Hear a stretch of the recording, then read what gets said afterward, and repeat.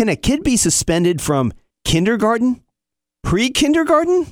I'm children's book author Jane Yolen, and this is the Civil Liberties Minute with ACLU attorney Bill Newman.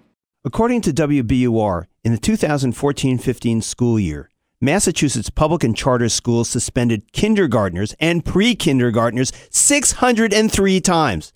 Educators suspended kids who don't understand what a suspension is.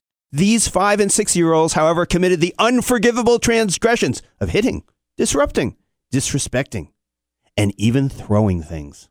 Who are these kids? Well, kids with disabilities are suspended at twice the overall rate, and black students are suspended at 4 times the rate as white students.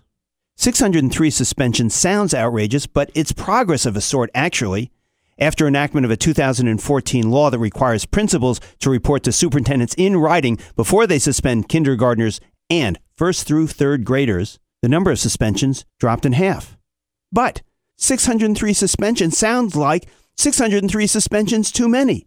The data show that out-of-school suspensions at any age statistically puts a kid at higher risk of dropping out, and the domino effect sets in.